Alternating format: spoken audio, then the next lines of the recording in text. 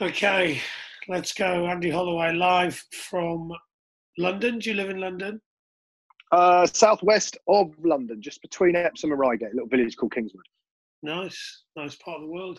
Yeah, Thanks, it's all right. thanks for joining us on the pod. Hopefully, to talk all things kicking. Are you well? Are you good?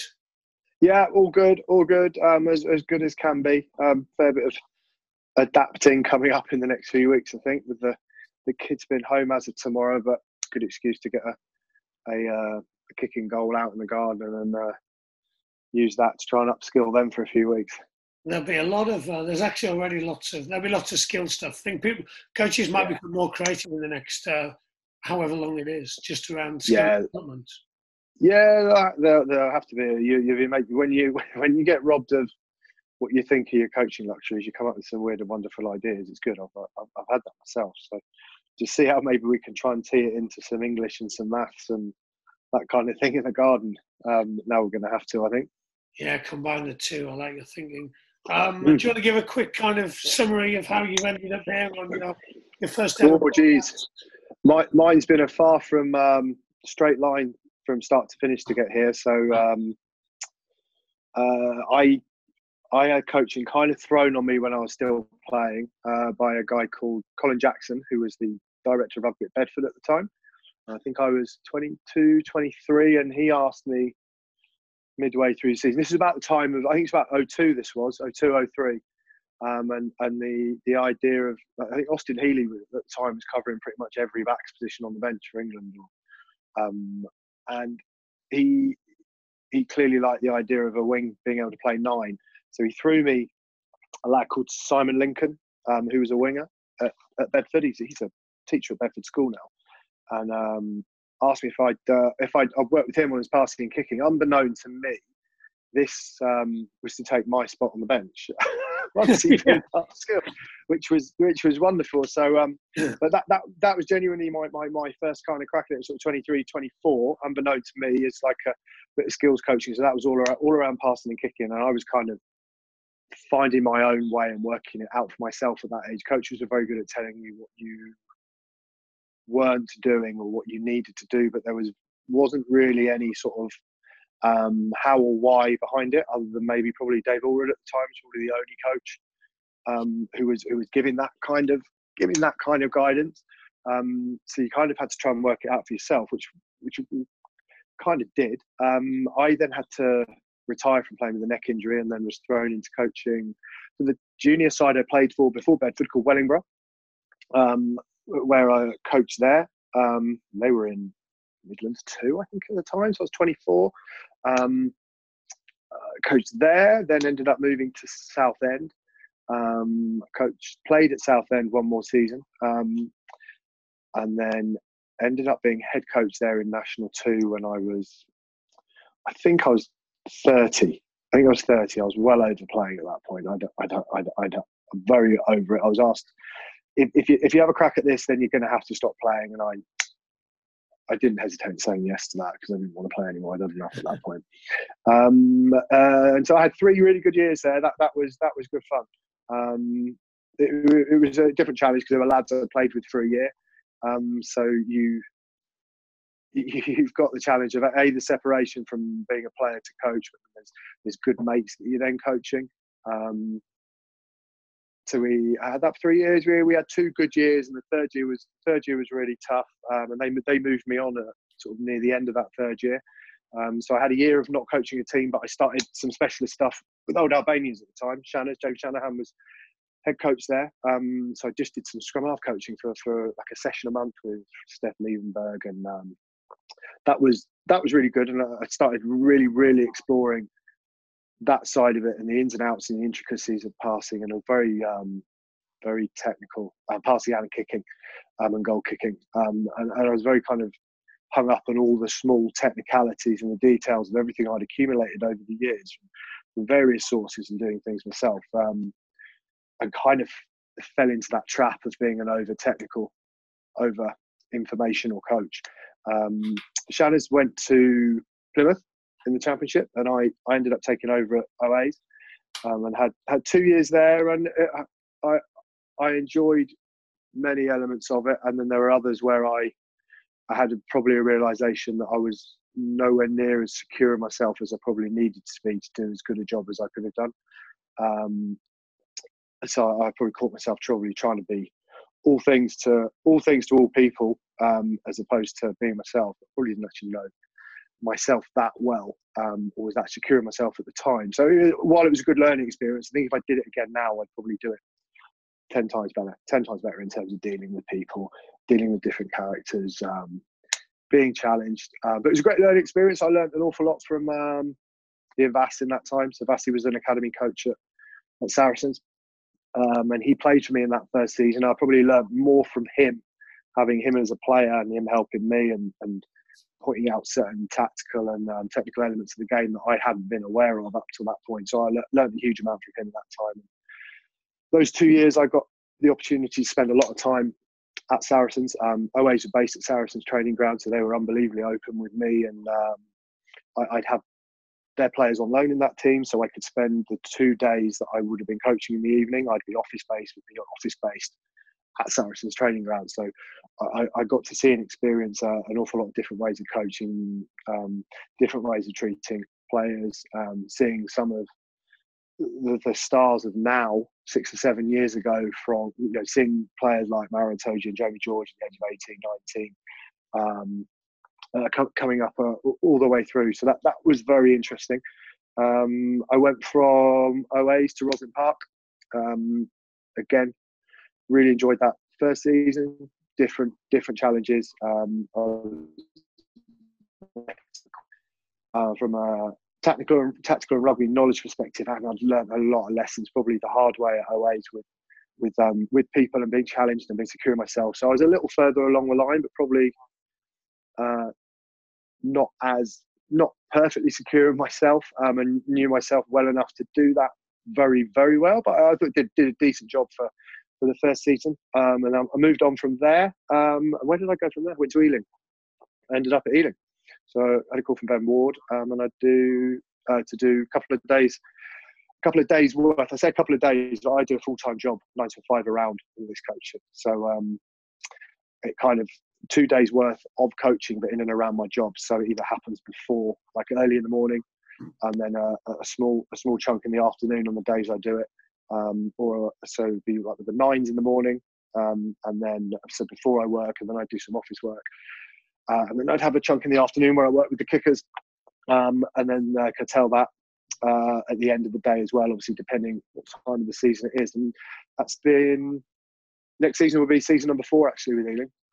That's been really, really enjoyable seeing how that's evolved from what was a club that were on the up at the time, but have evolved from a professional sense and quality of player sense, facilities, and different types and different quality of coaches coming in. So I've just kind of done the full spectrum from grassroots coaching bit by bit and climbed the ladder. At no point have I gone into or come through any sort of Premiership academy playing or coaching route. Although that said, I did some work with that young lad called Josh Barton and Manu Vunipola at Saracens when they were 16 and 17. I kind of did a season of this is about 6 months of working with them around their goal kicking and their punting to start with. That's pretty much been the only dipping into your classic academy type route of coaching. Everything else has kind of been combined with my job career and evolved to what it is now, and to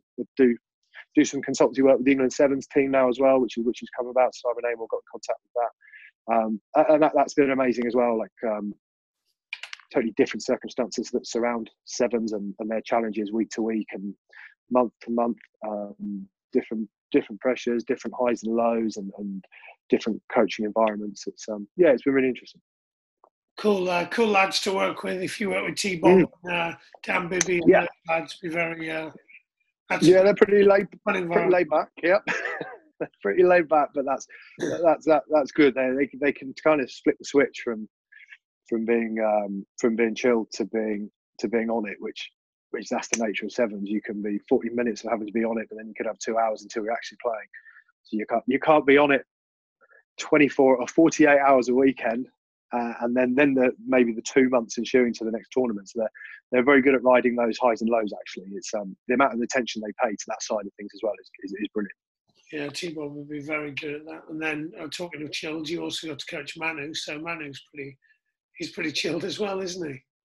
Yeah, I think he's more so now. I mean, I haven't, but I've seen him to say hi to. But yeah, back then when he was 17, was he? I think he was just finishing his first year sixth form at Harrow at the time, and then going into sixth form and going into his big year. I mean, he was real quiet, really quiet, really quiet kid. But you can see like a real like steely determination in him. So I'm not entirely surprised he's taken his chance when it came about. To be fair. He's done well. He's got a reasonable surname. He's a great lad. He's got a good mindset. He wants to get better. What do you mean by you weren't very secure in yourself? I think more like by human nature is that when you're in any situation and maybe you're challenged or maybe you get any pushback or resistance to how you've got something across, it can make you feel. It can make you feel.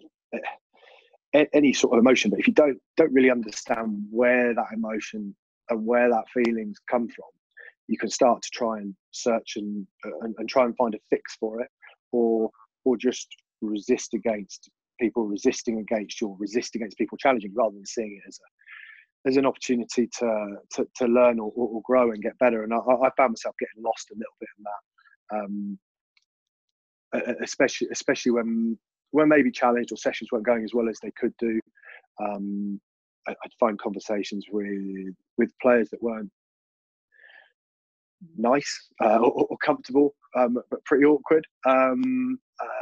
Yeah, and you spend a lot of time just sort of thinking that there's got to be a fix for feeling like insecure in this way, or there's got to be a fix for feeling anxious about things or not feeling normal about things. And it took a long time for me in my life to understand where that comes from for me, and that you don't need to fix it, and that there isn't a fix, and just to kind of roll with it. And it took me until I was 38 to get to that point, which it's a lot of learning from 24 to 38 of having lots of moments like that, as well as the good nice emotional feelings as well. So yeah, I got to 38 and the penny kind of dropped to around that. It transformed how I coached completely. So what would look different? So a 38-year-old Hollers coaching versus, and on the pitch next to him is a 22-year-old Hollers. What would you say? Mate, 22, I knew can I say shitload? I knew a shed load of stuff about the mechanics of kicking and how I passed as a 9, and how that worked, and all of what I thought were important intricacies around it. And it was very much like, here's what I know, and I know loads. You have it, because for me to feel good about myself, I need to. My ego needs to unload all of this stuff for you, because I need you to think that I know tons. So therefore, there's what I know. Go and do it, and you'll be great. 38. Finally grasped and understood that you don't have to tell anybody how to do anything in order for them to be able to do what they're going to do perfectly. You can guide them to that in various different ways. So it was pretty much, me 22 was unbelievably technical, or 24 unbelievably technically to coach. Probably right, yeah, up to 35, 36, and then now it's almost entirely through feel. Almost entirely through feel, which it's so much more enjoyable way to coach, because it's a two-way thing. You can have fun exploring it. You're not constantly searching for this recipe of what the perfect kick is or what the perfect pass is, because it's different. It's different for everyone. It's a far more enjoyable experience. What changed at 35? What was there, like a moment, or was there a person? It was about 30 years. So yeah, do you know what? I coached a lad. I won't say who he is. I coached a lad who would tweet the odd thing here and there, and I just had a conversation with him about what some of these things were about. It didn't make a huge amount of sense to me, and then he followed. I spotted a guy who also tweeted some similar stuff that this guy liked, and I read this guy's book, and it was a book by Garrett Kramer called, and I know you've met and spoken to Sam Jarman before. Guy called Garrett Kramer, called The Path of No Resistance, and I read that, and it to me now it's not gospel or Bible, like it's not gospel by any means, but a lot of what was in it made a lot of things in my life in the prior 10, 15 years make an awful lot of sense. And kind of reading that, I ended up feeling okay about a lot of things that probably at the time it caused me an awful lot of stress, or well, at one point, like life experience that you end up thinking is making you feel ill. And I read that, and then actually that just transformed the way I thought about relationships with players and how I got things across, and just bit by bit it just started creeping in to how I was coaching and in sessions. So the idea around thought and feeling. So where this idea comes from is that whatever emotion or whatever you feel has to be provoked by a thought. So an inanimate object or a circumstance or a scenario doesn't have the power to make you feel anxious or feel under whatever people would call pressure. It is only that way because you've had a thought that causes you to interpret that experience that way. And I related that rather, well, kind of to life, and I do in life, but I suddenly, that made the penny drop around the experience of kicking, the experience of passing, the experience of any skill in a game of rugby, is that the event, or what we call the execution of the skill, isn't the big event, isn't the big thing. It just is, because we see the kick as this big anxious moment, whereas actually the way it's kind of transformed my coaching is any skill that I'm coaching is just a piece of movement. It's a piece of movement onto the next thing you're going to do in the game, and that thing just happens to happen in the middle of it. So a kick at goal happens in the middle of it.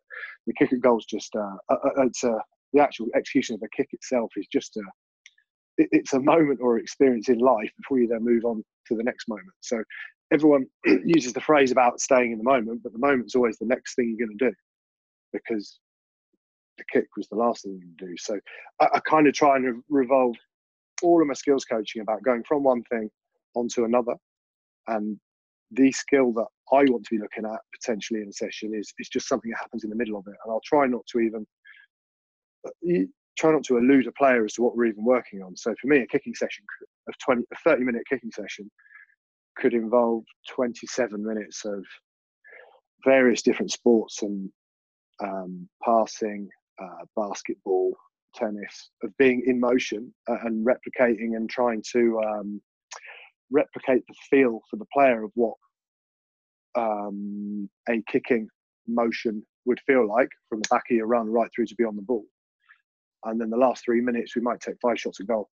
And you sometimes find that the transfer you'll get from all of that motion and movement that's relevant into 5 kicks at the end, you'll get more transfer sometimes, not all the time, but sometimes you'll get more transfer from that than you would do if you spent 30 minutes of me when I was 24, of all the intricacies and the technicacies and the coping mechanisms and all the minute micro detail of what makes up a goal kick.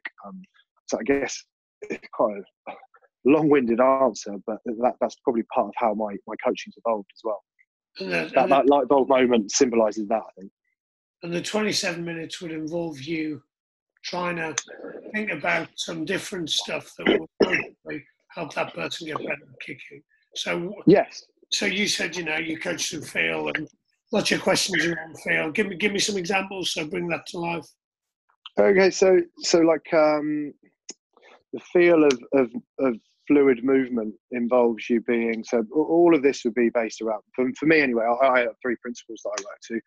One, and each of these 3 principles sometimes has a different word to describe it, but it would be intent into what you're doing, posture at the point that you're doing it, and then if those 2 are there, then you'll get growth and acceleration beyond what you're doing.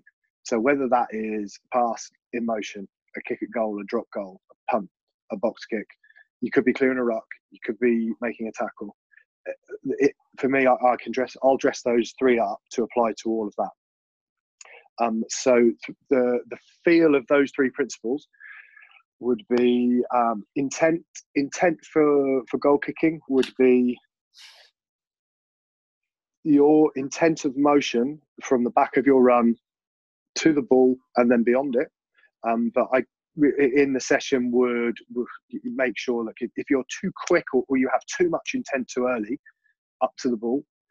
So, for example, if I attack the ball and I am at top speed when I get to the ball to kick it, can I accelerate beyond it? If you're already at top speed, you can't accelerate. So it's the control of intent. So that would be where that principle would come into. The posture is the tall, strong positioning when you do anything. Now, tall, if you wanted to then equate that to clearing a ruck or making a tackle, no, you don't want to be tall, but your tallness would then be angled down. So your strength through your core and your body is still there. So you could dress up posture as strength or power, it'd be however you wanted to word that, and then beyond is the acceleration beyond it.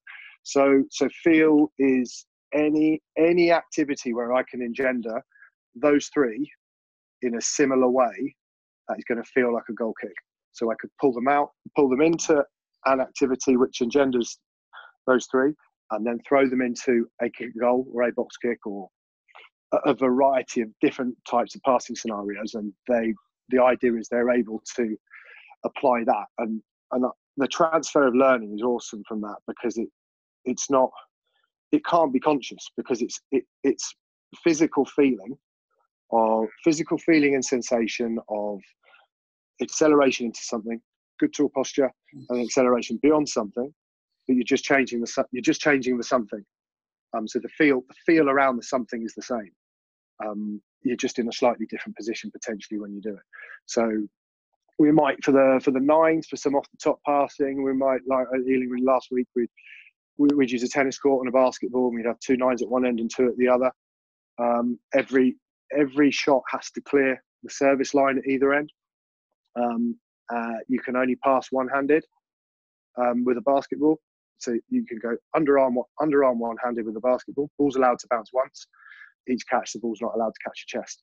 But then I might throw in a condition on it that every pass you throw, if it's off your right hand, you have to be able to walk out a bit to the right. Just bits to encourage them into the feel of, otherwise, into the feel of staying square, long arm, wide base, getting set early. All these things that if I just did it with a rugby ball and gave them all these clunky little mechanical things to do, you wouldn't get a fluid transfer of learning. So it's kind of dressed. It's I don't know the terminology of it. I don't usually buy into the terminology of like the constraints-based approach or whatever sports scientists call everything. But you're constraining what they're doing, but trying to engender the feel of what they're going to feel when you put them into the rugby environment. Because my experience is the transfer of learning from feel is far more natural and far more fluid than clunky instructional bits of an actual skill, if that makes sense. Yeah, it makes perfect sense. What would that look like from a kicking point of view? So I can visualize the passing stuff. That makes sense to me. Yep. That makes sense. Passing as well. So maybe I do this. I've done this with the sevens boys. I've done this with those are kickers. You set up, use the crossbar as your net. As such, again, this is another like tennis type thing, but I'd use this for kicking. But it involves passing. So one of the big things we're talking about feel is how we use our body to generate these three principles I was talking about. So intent, you need to accelerate or start moving. So in order to start moving, you need to be grounded. You need to be physically in the floor to take power from the floor.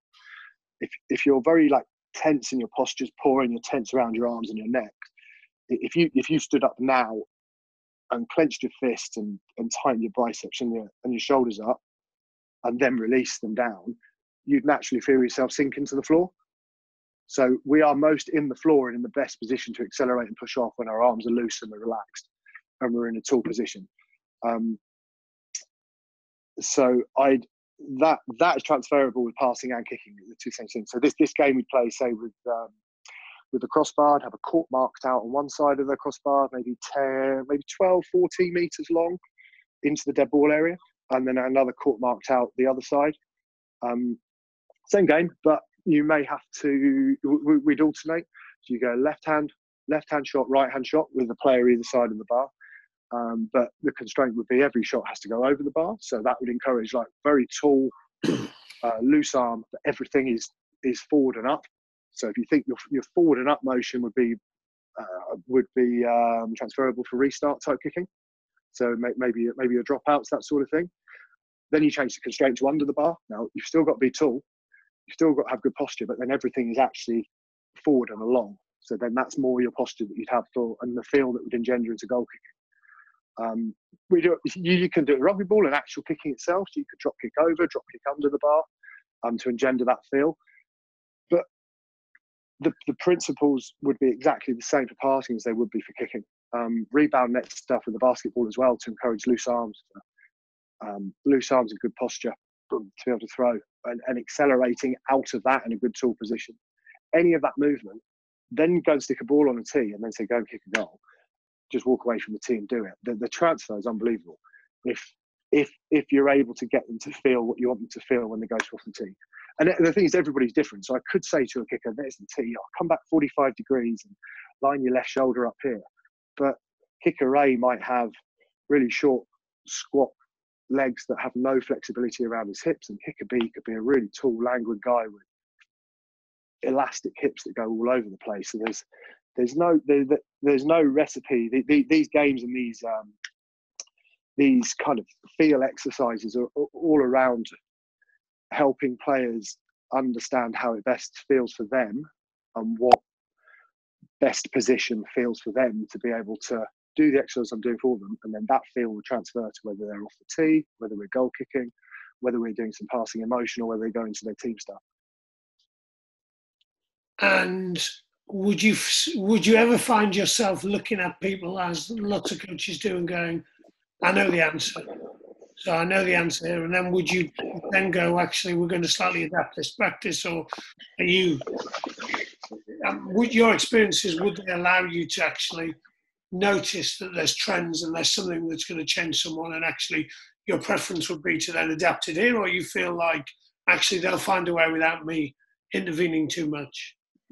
It depends on the circumstance or when in the season it is. So, like if you're in end of June, mid-June, and you know you've got a 6-week run of this, then the latter, because bit by bit, if you play different little games, or you've got different feel-based exercises around it, they'll get to it.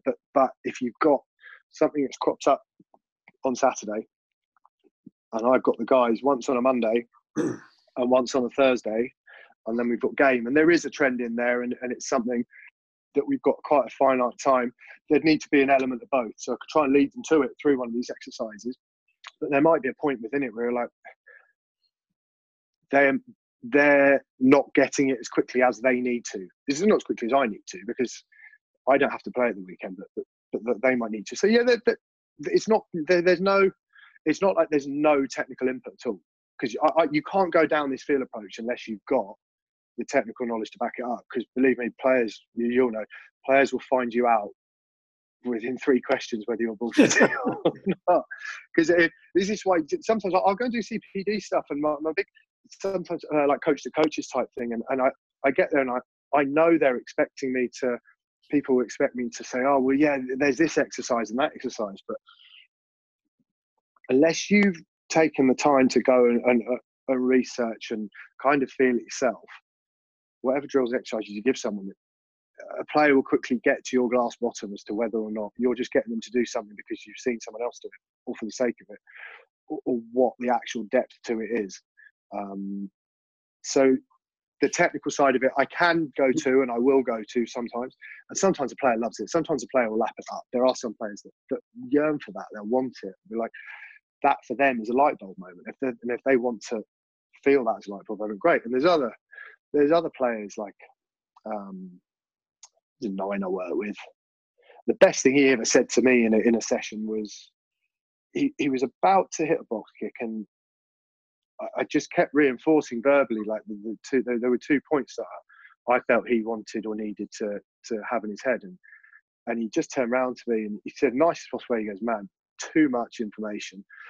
And the old me would have been like shriveled into my shell and gone, oh, fuck, I can't stand the fact he's just said that. That's really angered me. And then I was like, you're so right. Like for him at that point, and for him generally, any information is too much information. So leading them and engendering feel, for him, that works.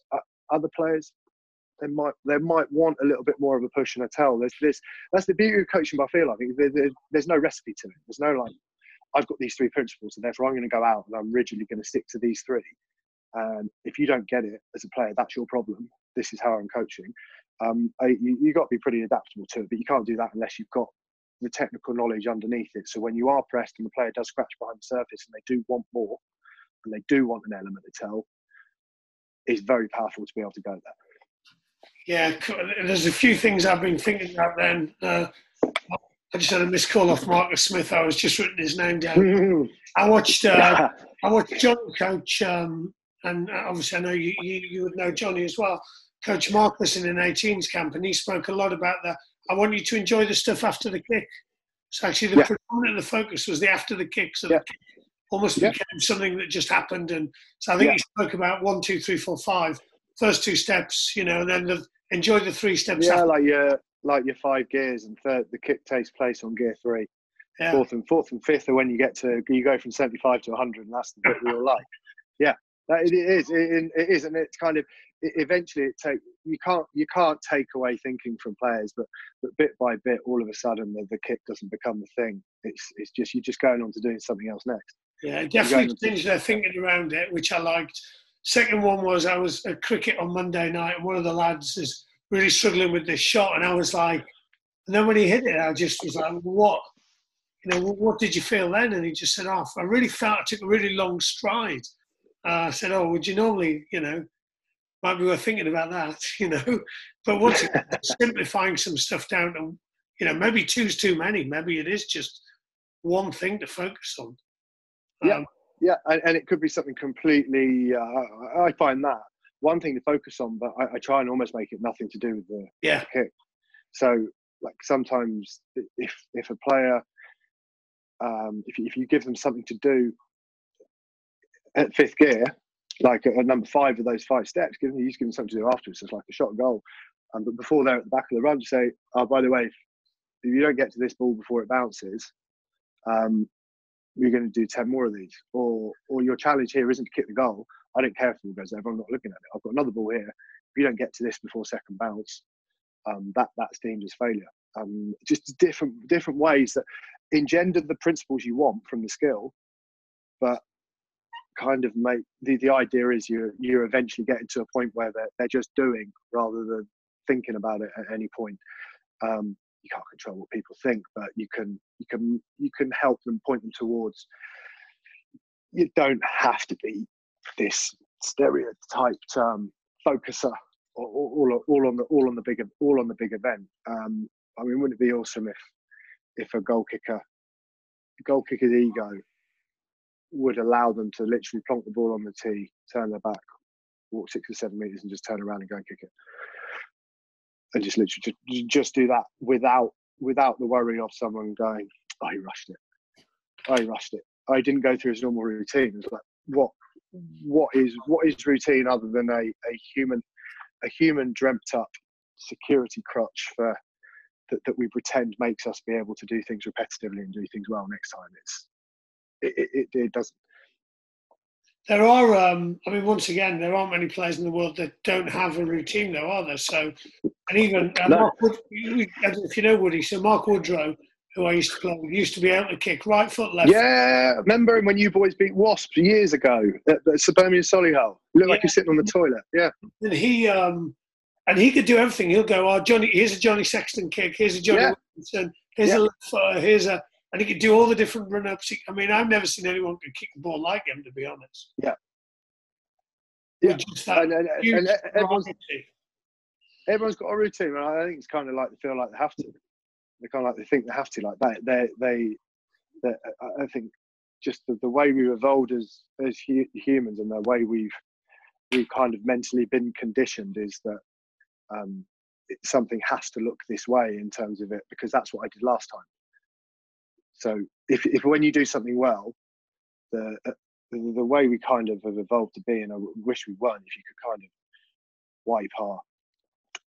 wipe the conditions from our mind and our thinking each time we do something, is that we will attribute why we did something perfectly to something in the past. And so therefore the next time we do it, we try and replicate what we did in the past rather than just doing what we're doing now as well as we can do. And that's kind of where routines come from. So when you go and play, say you play golf. Yeah, I remember speaking to you when you're on your way to somewhere very infrequently. I bet. Yeah, once a year I play golf. Yeah. So say we play golf once a year. I have to have a beer. I don't drink, but I have a beer before. So I mean, I've not played golf at times for like 2 years. 2 years not playing, and then played the first 3 holes and played like a pro for 2 of them, like unbelievably well. But then you then start thinking and attributing reasons to why you're playing well, and then it all starts to fall apart because you start overthinking. You think your way into. That's why I need to think yourself. Yeah. You start thinking yourself to a point where it's going well because of this. So then you focus on the because of this as to why you think it's going well, and then everything else falls apart because you're just focusing on that one thing. Because you think about that. If we could just sack off any of the whys of what went well before and just do something again and do it again without the baggage of thinking that what we did before has any power to define what we do next, then everything would feel perfect. I know this is a utopian place that we'll never get to, but when you're talking about kicking routines and things like that, people will have a kicking routine because they think that attribution contributes to them kicking well, because that has once happened when they kicked a decent shot of golf, because that's how they were holding their hands, or that's how they were frowning, or that's how many breaths they took. When it doesn't. So how do you? I mean, and then how do you connect up? So clearly you'll be working with 9s and 10s, and lots of the practices I would see would probably lack context. They probably will miss some of the stuff of, is it the right time to pass? Is it the right time to run? Yeah.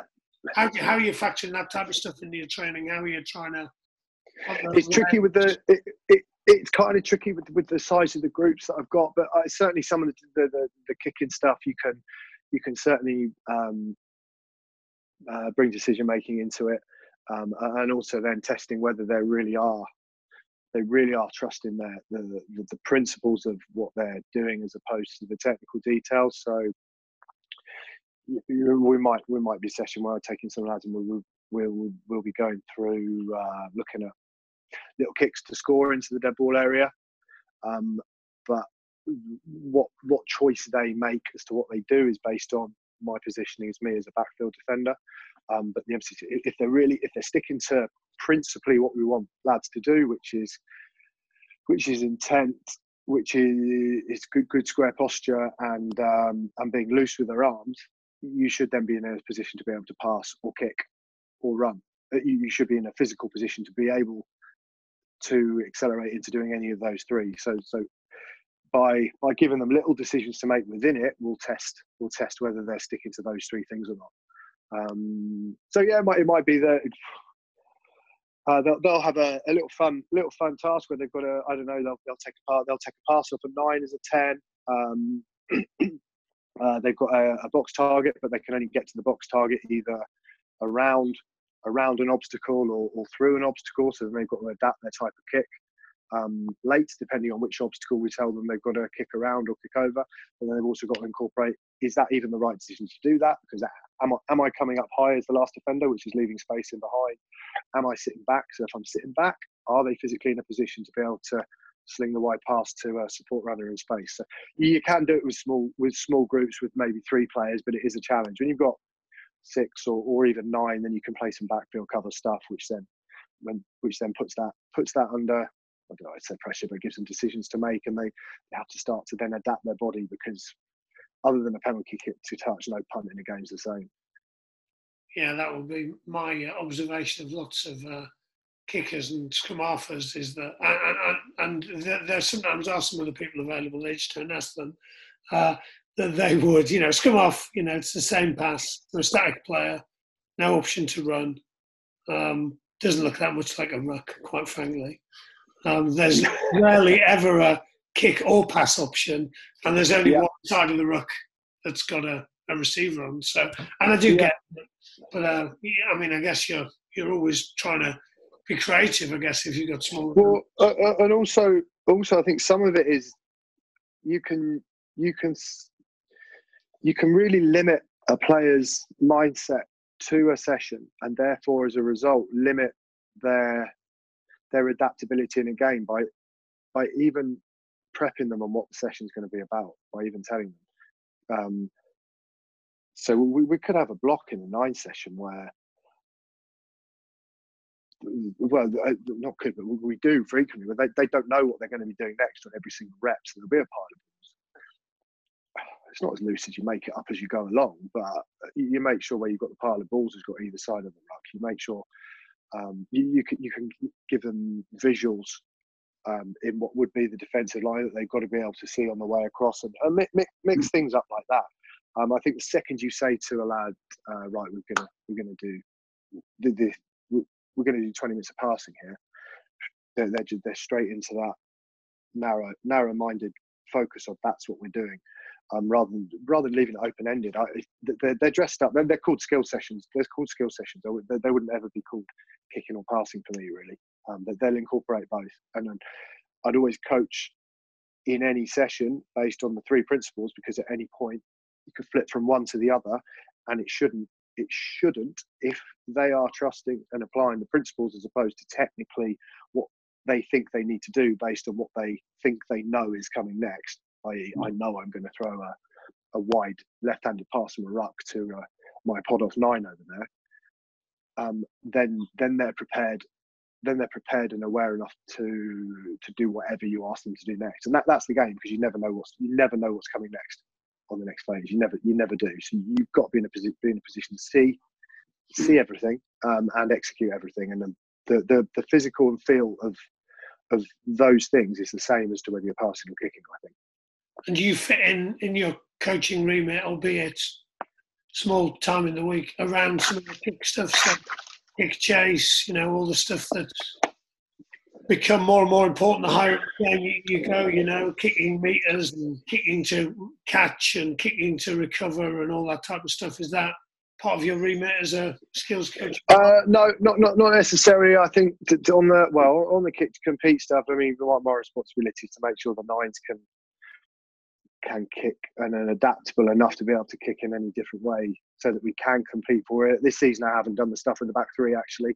That may be different next year, but yeah, I did do a lot of stuff last year with the back 3 with their aerial stuff and chasing different types of kicks, and again the coaching principles were the way I do it was the same thing. They'd always have something I wanted them to do afterwards, which got them into the physical position to do what I wanted them to do in the air. So if they're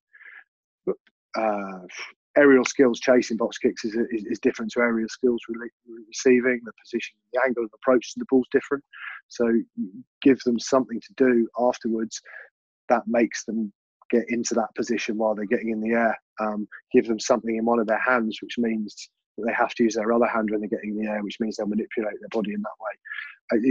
It's always something to do before and something to do after. So the thing that they're doing isn't the big event. It's just something that's happening on the way to what they're doing next.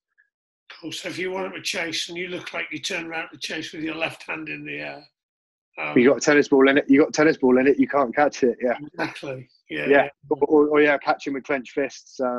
Catching with clenched fist. If you want them to, if lads aren't getting their hands high enough when they're in the air, some of those little golfing aids which keep your forearms close together to engender stuff like that, just so they kind of have to adapt what they've always done. Yeah, exactly.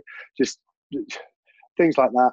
If you want them to, they're chasing a box kick and say we're right touchline box kick chase, and you want them to be angling in field of touch. You say the next thing you're doing is when you caught it, I want you to punt into a box straight across the pitch. Yeah, and they can't do that if they've landed facing up the pitch. They can't do it if they've landed facing back. Yeah, nice. yeah, just anything you get them to do after, just it takes away the thinking of why you're doing it, and don't prep them. That's what you want to do. Don't prep them before. That's what they're going to do afterwards. It could be as they land, right, punt over there, punt over there. Yeah. Oh, I can't. Oh, I can't. Okay, go and have another go. And then you're bit by bit find they'll start to feel their way to be able to do that. And all of a sudden well, what are you thinking about? Are you worried about the high ball? I didn't even think about it. I wanted my punt to be brilliant. Thinking about fifth gear. I was thinking about fifth gear. Yeah, exactly. It's true though. It's true. No. The worst thing about the high ball is when the worst feeling in the world is the feeling when the ball's 5 meters away from the top of your head, and you're thinking, don't fucking drop. I'm going to drop it. Don't drop it. How do I not drop it? How do I have my hands? If what you're thinking, you can't control what you think, but if you're at the point that you're thinking, I'm going to step you once I've landed. I'm going to step you once I've landed, or you're thinking about acceleration beyond, because the high ball, the chase or the receiving of it is just a piece of movement or acceleration where you happen to catch the ball in the middle of it, and it's completely different. Yeah. How important is language to you? Give me some ways you're using it in your coaching. It varies. I mean, once you get to know, you have to get to know players first. I think a little bit in terms of see what sort of language they refer to. It depends what they're into as well. How silly they think. I mean, some younger lads 2 or 3 years ago, you get them to some in terms of like passing or kicking. You asking them to attach an actual like descriptive word or feeling or some sort of a analogy as to what the actual kick felt like or the pass felt like. Was it like pulling your arm through glue? How would you describe that? What word? And then you could attach that word to how it felt to them, and then you use that repeatedly moving on. So you use that to attach to the feel. And I've always, say in the last 5-6 years, especially around kicking, made sure that any input with players, if you're not engendering feel for them to get to where they're getting to. So as you alluded to earlier about, do you ever go there in terms of like telling or teaching? It's just always something to do rather than not. It's a really simple, and I know loads and loads of coaches have done it, but it's the worst thing as a player to be like, don't do that. Don't do this. Don't think of a pink elephant. It's like, all right, great. Because when you go back to thought and feeling, anxious feeling comes from thought. If you're being told to not think about something, you're probably going to think about it. You're probably going to think about it, and then mental resistance will manifest itself in physical resistance. So it will have an effect on the movement. So I'll always try and make any kind of verbalization. I'll try to I fall into the trap. Not sometimes, we all do. Of something to do, something positive to go to, and that might and most of the time it will be principle based, unless it's a player that needs some that it might be a good trigger to have. The trigger might be something like a little technical point, but it will always refer back to one of those 3 principles. You'll always be underpinned by those. So then you're never really coming outside of 3 words. If you get to a point with the player, intent, posture, beyond, it doesn't ever need to be any of those 3. That's the point you'd want to get to. It would be their language. So them coming up with some fueling all my biases. I remember Nick Wakely saying to me when I talked about, to do as opposed to not to do, him kind of pausing for about 5 minutes in silence and going, just taking away all my coaching language. Yeah. Yeah, we're pretty good at spotting errors. Would be my view. Which is great because they've already happened, haven't they? They've already happened. Yeah. So yeah, that would be. I'd say that's pretty important. And then it's a judgment call and getting to know the players. I'm very lucky that most of my stuff's 1-to-1, 1-to-2, 1-to-3. So you do get to know the players well, so you can. Not that you don't have to be careful in how you phrase and word things, but I think you have to be less careful than you would do if you were phrasing it to a group, because you've got to account for how 40 people are going to interpret what you've said. When you've got 1, 2 or 3 people and you've spent a lot of time together, which say the there's lads at Ealing that I've coached for three seasons now. You kind of get to know how someone's going to interpret or take from an emotional perspective how, and you'll learn their body language and know how they feel because you know them as individuals as well. I think with how much squads turn over players these days as well, you might know 40 players inside out, but the following season 15 of those have probably gone. There'll be 15 new. So when you are speaking to the collective, you've got to account for 15 different pairs of goggles as to how it's hard, isn't it? How they're going to see it. I think someone said to me, you speak to everyone and you speak to no one. Yeah, you could have 40 people there, and I'm definitely looking around thinking 20 of them aren't listening.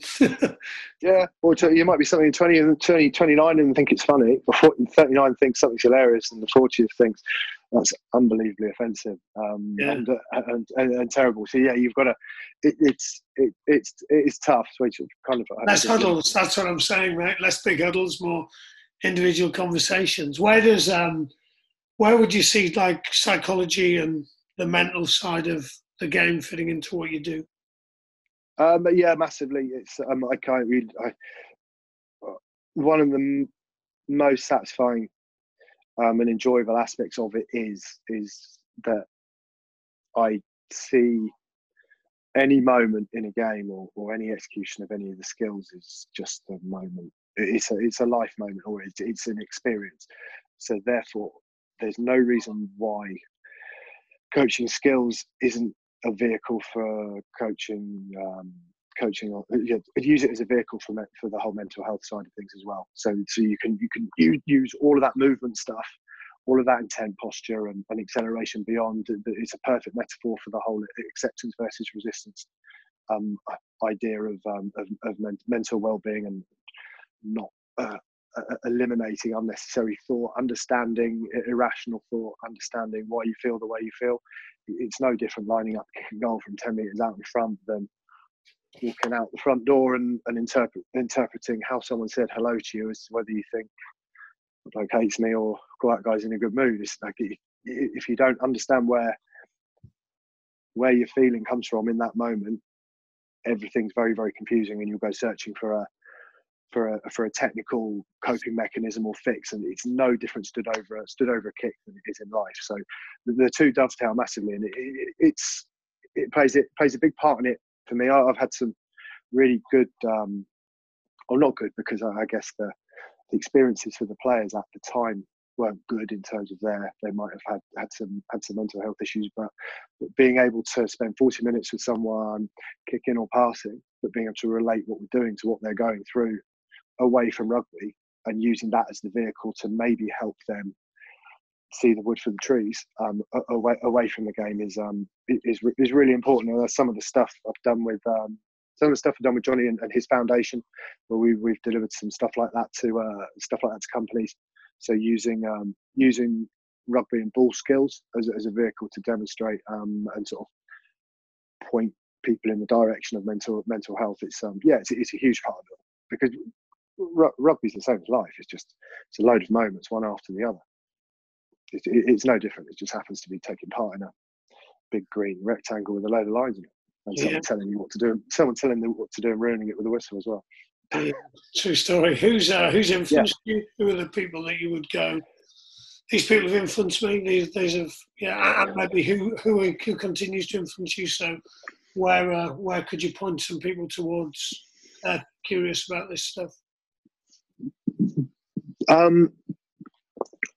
It's an obvious one, but if you listen and watch what Johnny Wilkinson says, when even you just listen to how he talks about it when he's on the panel, when he's on TV, and he'll speak about leadership. Back on the telly, isn't he? Yeah, and just all of that. But he's a huge sort of learning resource, as well as a good mate. But he's an inspiration in that respect. I'd say it's something that I don't chase. I don't chase, to be fair, in terms of I won't go and read up massively on it. That book by Garrett Kramer was very good. There was a lot in there that made a lot of sense. A lot of kind of like sporting analogies. I'm trying to think who else in terms of like influences over the years. I mean, I've been coached by and coached with such a variety of characters and people with strengths and limitations, we'll call them. So I've learned a lot of do's and don'ts. Going back right back to the early years. Frank Patman coached me. So Howard's dad played and coached with him, and him from a actually tactical and rugby perspective at that age was very, very good. Ali Heifer was good when he was player coaching at Bedford. That was brilliant. Learned a lot from him in terms of expectations of how to adapt to things changing in front of you. I remember vividly a training session against Bedford Athletic we had when we didn't have a game at the weekend, and Ali was at 10, and we'd called whatever we called from the midfield scrum, and I was an age, right? I wouldn't have even had a vague awareness of how the defensive picture would have been changing back then. So I just went through what we were going to go through with, and Ali went ape shit at me and said, "What you doing that for? This changed, that changed, that changed. We should have done this." I remember no, none of that crossed my mind. And so I learned a lot from him in terms of how much deeper my game understanding need to be. Varsity was brilliant. Varsity said one thing he once said to me when he was coaching another 9, and he just a young lad, junior academy lad, and he asked me to come along and just say, "I'll come and have a look at this." And he turned around to me mid-session, and I was nobody, and just said to me, anything you're seeing, mate?" And I kind of hesitated. He goes, "Mate, I'm not too proud." He goes, "I'm not too proud. Just say what you're seeing." And that was from empowering me to feel confident to say what I was feeling at the time of what I was seeing. That was brilliant. I'll always remember that in terms of never be too proud to take advice from other people. Yeah, there we go. I learned a lot from Don Barrell. He was the academy manager at Saracens at the time, but he came and coached at OAs in the second season there. Yeah, learned a lot from him, and then otherwise it's just been like definitely didn't learn a lot about kicking from Don Barrell. Jesus, no. I think Don likes to think he can coach, but he can't. Pretty uncoordinated around the. Yes, yeah. But it's, recently, like some of the experiences from other sports. I mean, I spent a day with the ECB with Kevin Shine, and that was brilliant. That was brilliant. I really, really enjoyed that. Just try and find sports where the movement could be replicated or applied to kicking or passing or the scrum half side of stuff. So that the GB squash was brilliant. That was really good. Just some of the language around that, around moving from one position to get to another position to then execute to then go on to what you're doing next without your movement being compromised. I think there was loads of transfer from that. Brighton Hove Albion Academy, that was good. I really enjoyed that, going in there for the day. And then just a limited time I've managed to have around the sevens guys out there. How comfortable they all are with each other to be themselves is amazing. That incredible one thing that really struck me. Yeah, there's no arrogance whatsoever about anyone. No one's too proud to not be absolutely 100% right about anything. They'll suggest, run ideas by each other with no fear of, like, if they don't look like Albert Einsteins of what their little niche is, if anyone can pick a hole in it, they're not too proud to say it, and it's all taken in the right way. There appears to be zero blame in any of it, and so as a result, everybody looks, A, they enjoy it, but B, they can all just be themselves. So it's just really, really positive. That's the biggest thing I've taken from those guys, actually.